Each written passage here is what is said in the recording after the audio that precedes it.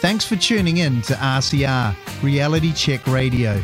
Do you like what you're listening to or dislike what you're listening to? Either way, we want to hear from you. Get in touch with us now. You can text us with your message to 2057. That's 2057. Or email us at inbox@realitycheck.radio. We'd love to hear from you, so connect with us today. You're listening to Politics Explained. Back to basics in the political sandpit with Rodney Hyde and Tane Webster. Here on Reality Check Radio, it's Real Talk with Rodney Hyde. Remember, send me a text, 2057, email me inbox@realitycheck.radio. We've got our regular feature with Tane Webster. Oh my goodness, talking politics. Tane, a lot happening. Yes, so much has happened in the last couple of days. Well, not as much as was happening in the last few months, though. Yeah, and we've got questions coming in.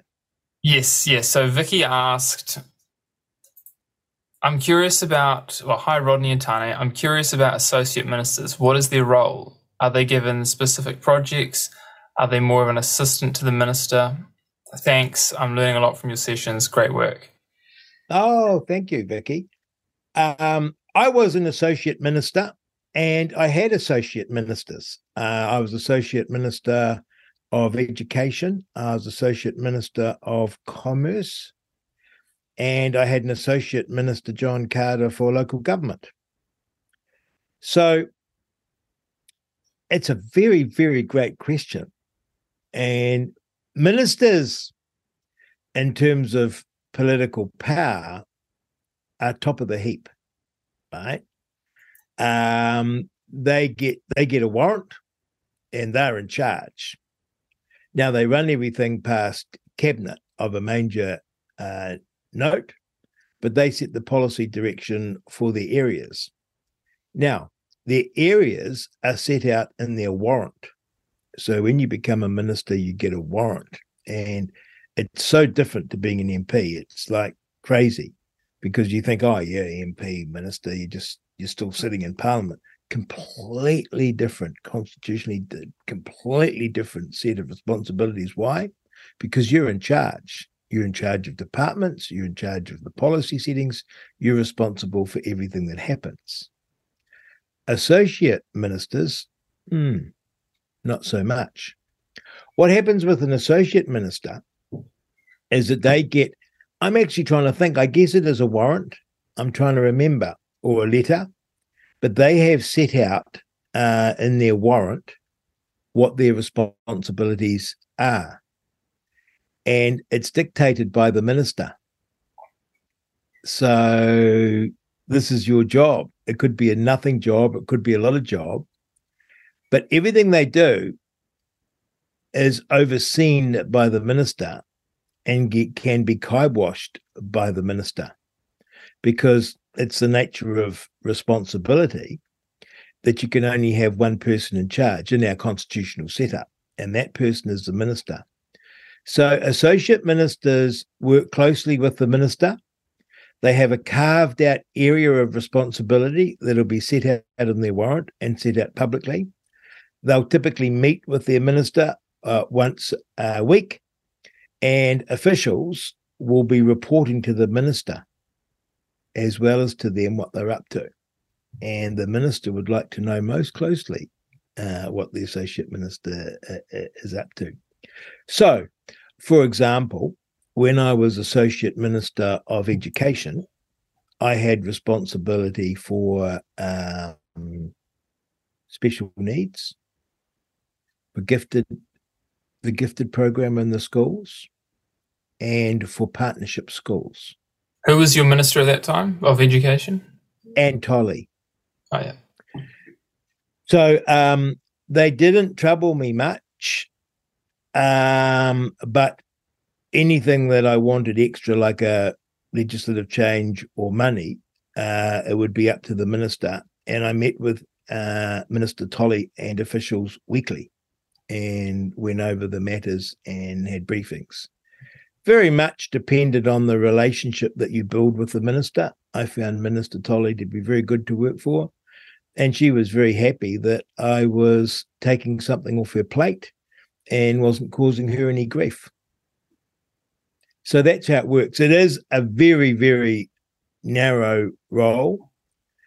It can be extremely frustrating and extremely small, and it depends on the relationship with the minister. Right. I think it's easier when you're from another party because it involves, like Minister Tolley had to be careful with me in a funny way because I was leader of the ACT Party in coalition with her national party. And so any difficulty, I was also meeting with the Prime Minister on a weekly basis. So I had this odd inverted sort of relationship, whereas in the ministerial role, I was subordinate to her, but I could also bring the government down. So she had to be wary because I literally could trot out of her office and trot into the Prime Minister's office the next day and say, I've got a problem. I suspect if I'd been a junior national associate minister, I would have had a more fraught time. Right. Isn't it funny? I've forgotten all these things until that question came up. And then if you aren't quite on the level of associate, then you are given the role of the famous one we've discussed before, undersecretary. The undersecretary. I have no idea what that is. I don't think there was a parliamentary undersecretary in my entire time in Parliament. There probably was, but that's not even a minister. That's a completely made up role to make someone feel important. I don't have no idea what they do. I have never dealt with one because they don't get to ask questions in Parliament or whatever. So, for example, if you're an associate minister, you can answer questions to do with your particular area. But being minister is best. And John Carter and we had a great time as minister and associate minister. He was one of the fabulous guys, one of the fabulous characters of our Parliament. And I enjoyed working with him immensely. And he was fiercely loyal. I remember once I went into cabinet with a paper which was going to cap the ability of councils to increase rates. And it was going to force them to work at the rate of inflation. And without getting special dispensation from the minister or something, I can't remember quite how much it worked, but it was a fabulous piece of legislation to force councils to live within their budget rather than just continuously put up rates at exorbitant rates. I also had a proposal to limit what councils could do. Well, each time I have to say, John Carter, I'm probably speaking out of school, but every time I went in, John Carter would back me 100% against his National Party colleagues. And we would walk in, and afterwards I would sing him the song of the, what is that one? Onwards, onwards rode the brave 500, cannon to the right and cannon to the left of them. Because we would go into cabinet, the two of us, riding our steady horses on behalf of ratepayers and get bayoneted and machine gunned and artillery raining down us, totally failed as cabinet fell on top of us. Oh, we can't limit rate increases for councils. Councils have got to be able to have their money. They just have to sort of put up their rates and they have to take responsibility for it. And of course, we were there on behalf of ratepayers, not councils. But of course, the fear was if we limited the ability of councils to put up rates, we might limit the ability of governments to put up taxes. I also had a bill for that, but that failed also. There you go. That was my associate ministers. I love John Carter. Right. So the next question for this session had a few people ask this, and it basically boils down to what's going on with the Maori Party. And yesterday, I believe it was the opening of Parliament. Yeah, wasn't it? Yeah, and there was traditional attire worn. I think even a haka inside. Is that the first time that's happened? I don't think it is. I think the Maori Party's done it before. Oh, it's disgusting. And everywhere you look, each Parliament the performances ramp up. So they get, it used to be when I first turned up the Parliament in 96, very solemn, reflecting 1,000 years of history. And then as we proceeded, it became more raucous, and MPs are anxious to get on TV. And so the one that's the most raucous or the most outrageous gets there. And so there's a huge incentive to who can put on the biggest performance, wear the biggest token around their neck, put on the craziest headgear, do the stupidest thing, because you will get on TV. I became famous in my maiden speech in New Zealand, political circles, because Tuku Morgan was a new MP with me, and he'd got into trouble with his underpants, spending big money on it prior to becoming an MP. And he was refusing to speak, but had to give a maiden speech. But they were running behind time, and every journalist and every political tragic in the country tuned in to listen to Tuku, and there was me. So I had the benefit of gaining fame off the back of Tuku Morgan's underpants. And that's what these characters are on about. They're wanting to be noticed, they're wanting to perform. I find it utterly depraved, utterly sad, and incredibly dangerous, because they are creating and perpetuating a racial division. They're not leaders who are bringing us together, but they're leaders that are tearing us apart according to race. Tin pot tyrants have done that since day dot. Create an enemy, create your tribe, you're on my side, over there, there's the enemy, join with me, we will fight them, I will lead you.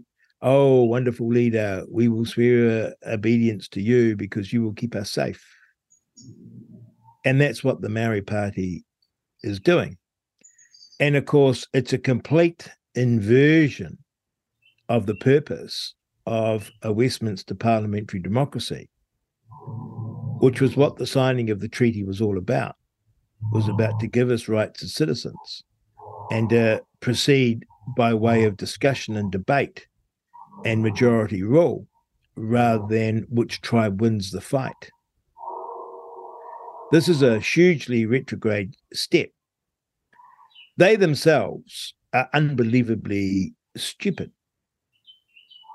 but calculating. They're stupid because they're following a neo-Marxist sort of program, which is to say that it's how you identify that determines everything, that there is always an oppressor and the oppressed. This came out of Marxist analysis of the worker versus the capitalist, and it's been transmogrified into women versus men, the patriarchy. It's transmogrified into indigenous people versus colonialists. It's transmogrified into white people versus brown people. And so these characters in the Maori Party have picked up on that and saying, because we're brown, we're the victims here. And because you're white, you're the oppressors. And this whole parliament is a symbol of oppression because it's built by white guys, the worst things in the world, because they stand at the apex of, what is that word, oppression. And they can't get beyond that. They can't argue, they can't reason, they can't debate, they can't even come up with policy. They can't contribute to the debate. They can't defend their position because it's nonsensical and it's hypocritical. It's hypocritical because we're individuals. My behavior is not dictated because I'm a white male. I can reason and I can think through my behavior, but they can't allow for that. They think I'm a robot because I'm white and male. And what they're doing is they're teaching young Maori to be victims, not to try because they can't get ahead because they're oppressed, and to see their way forward as victory. And that's where it gets scary, because what does victory mean? I can't see how victory can be co-governance, because why settle for co-governance? Because all you're doing is sharing governorship with your oppressor. Yeah, maybe they want actually to have their own kind of country or section of the country or something like that. Well, they want all of New Zealand. They won't even be able to articulate that. That's how stupid they are. But if you follow the logic through, and this is why when you see them wearing, the Green Party wearing their Palestinian cloaks, and they're using that language, they're using exactly the same language that the Maori Party uses. Crazily, this is how stupid they are. Crazily, the Israelis are the colonizers, despite being there for thousands and thousands of years and having been colonized themselves throughout that time. And they say there's no room here for the colonizers. So the Gaza cause that is being supported by the Maori Party and the Green Party against the, quote, colonializers of the Jewish people isn't a two-state solution, isn't a good fence, and we'll have this bit and you have that bit. It's the total destruction of Israel and the removal one way or another of the Jewish people. The exact same language and the same rhetoric is on display this week from the Maori Party. And I can't see how co-governance is the end point. Now, in addition to the Parliament antics, in the morning they blocked roads in some parts of the country and did a protest. They called on people to. The Maori Party did. Yeah, and how weird is that? Because here you are, you have demonstrated the wonderful thing of living in a democratic state where everyone is equal, because they put their names forward, they stood for Parliament, and they got elected to Parliament, which is an amazing thing, right? Mm. Then they portray themselves as oppressed. Not only that, they're oppressed by a genocidal crown. Mm. Well, they've just demonstrated that the crown is falling over backwards to provide a parliament to which they can get elected and to which they can contribute. Yeah, it's a weird thing. It's like, in a lot of ways, I think I read a comment online somewhere saying, that they're the most privileged, but they act the most oppressed. Yes, but that's the way of tyrants everywhere. So they're on their big salary.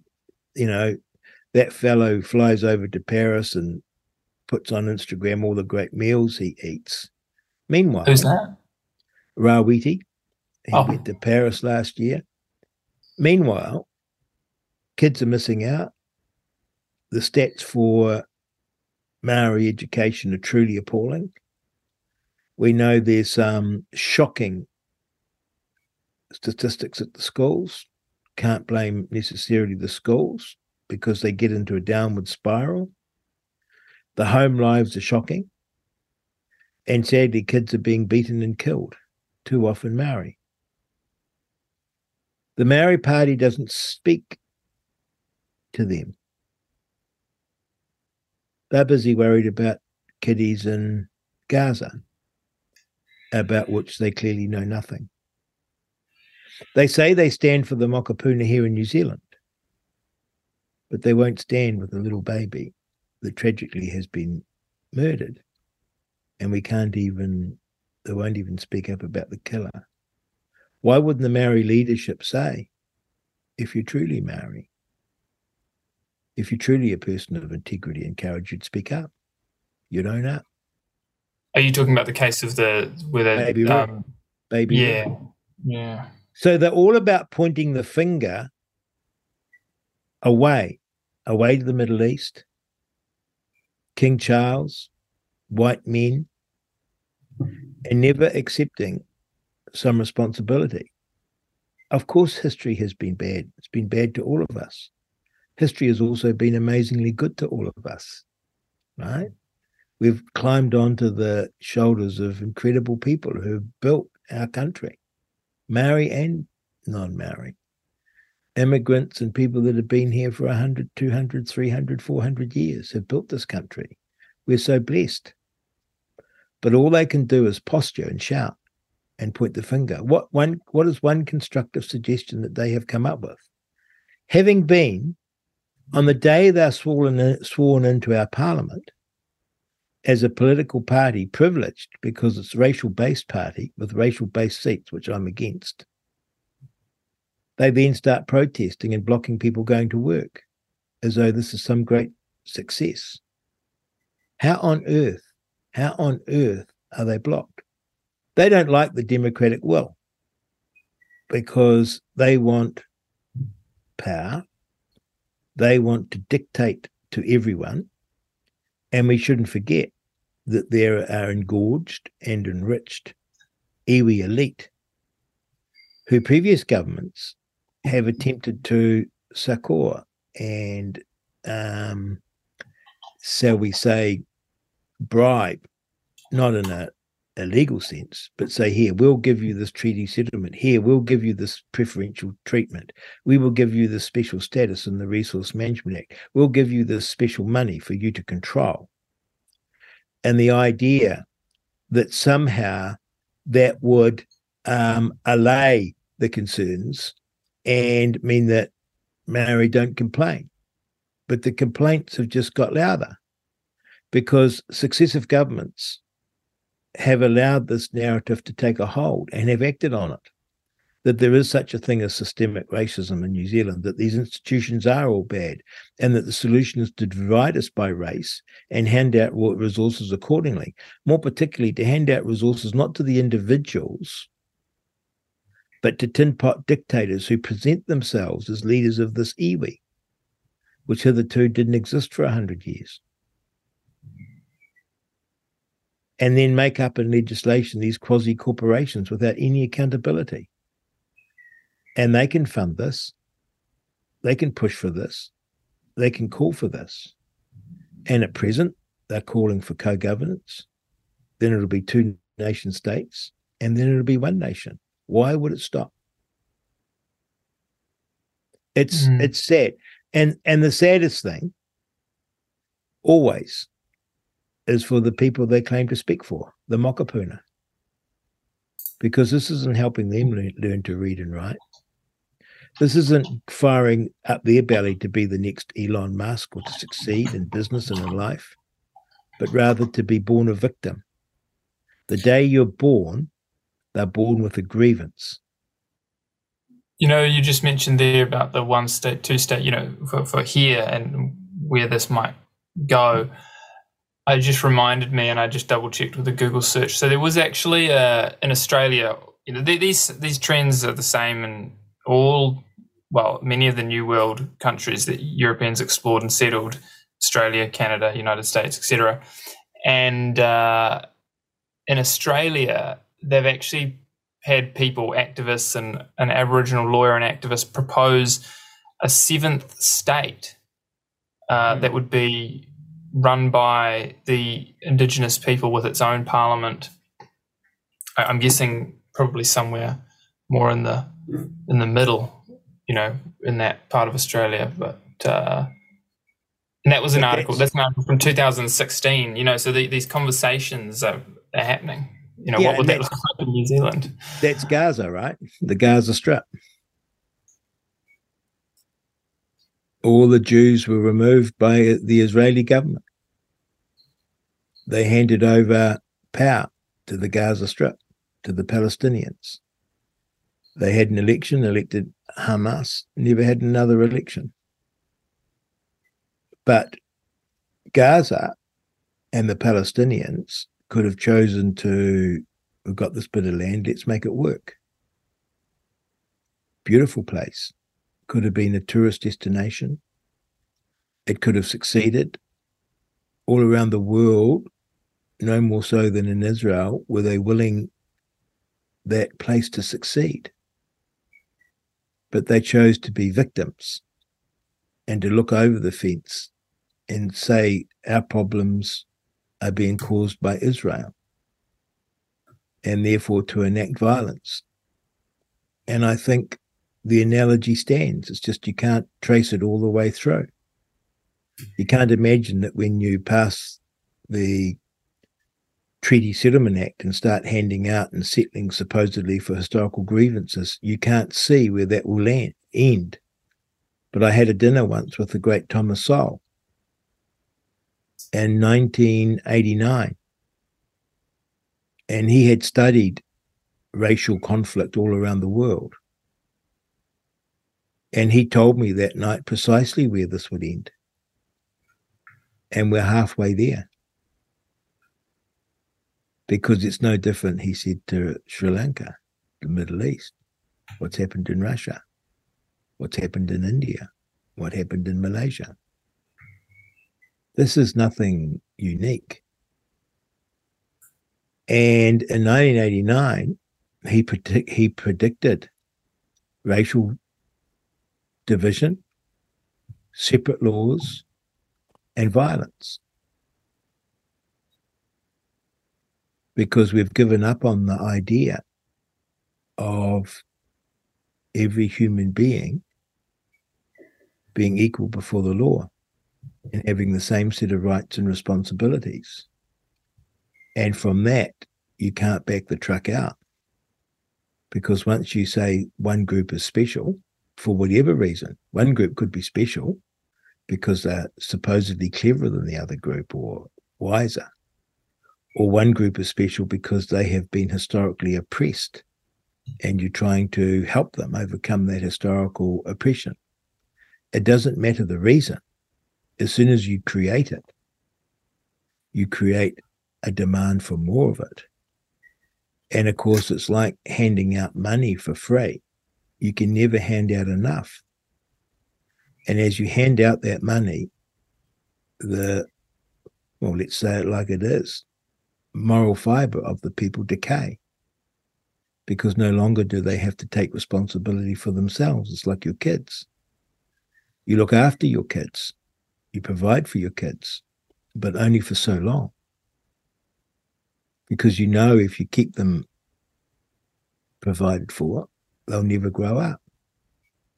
And we have created this situation where Maori have been infantilized, not the Maori that you have in your neighborhood or at work, but the Maori leadership, because their way forward now is always to be special and to be more special and more special and more special. So much so that then where there's a suggestion to remove a special status, that becomes genocide, that becomes discrimination, that becomes racism. The exact obverse of what it is, actually, to treat everyone equally. This is a hard thing to unravel. And this is why you can laugh at the Maori Party, but they represent something. They got voted in. While they're silly, they actually know what they're doing. They will get re-voted in because they're standing up for me. And the TikTok generation love it. And they're sending a terrible message. Not the message of you can succeed against all odds, but the message that you can't succeed no matter what. It's terrible. And it's hard to believe that this has come to pass. The Maori leadership of past times would have been terribly distressed to see these clowns. There you go, Tane. It's sobering and it's somber. And yes, we can take a great deal of fun and laugh at them. But my goodness, I don't know how we wind it back. I guess the good news is these clowns are waking people up to what is happening. there we go. Politics Explained. Thank you, Tane. We'll see you next week. Yep, I'm sure the listeners will appreciate your answers to their questions. Oh, well, you can send a question in, text 2057, email me, inbox at realitycheck.radio. Thank you for listening. Right now, free speech is under heavy attack in New Zealand and overseas, with governments constantly devising new ways to enforce censorship. To make sure you never miss the critical news and breaking stories you rely on, join the RCR mailing list today. Get connected now at realitycheck.radio/email.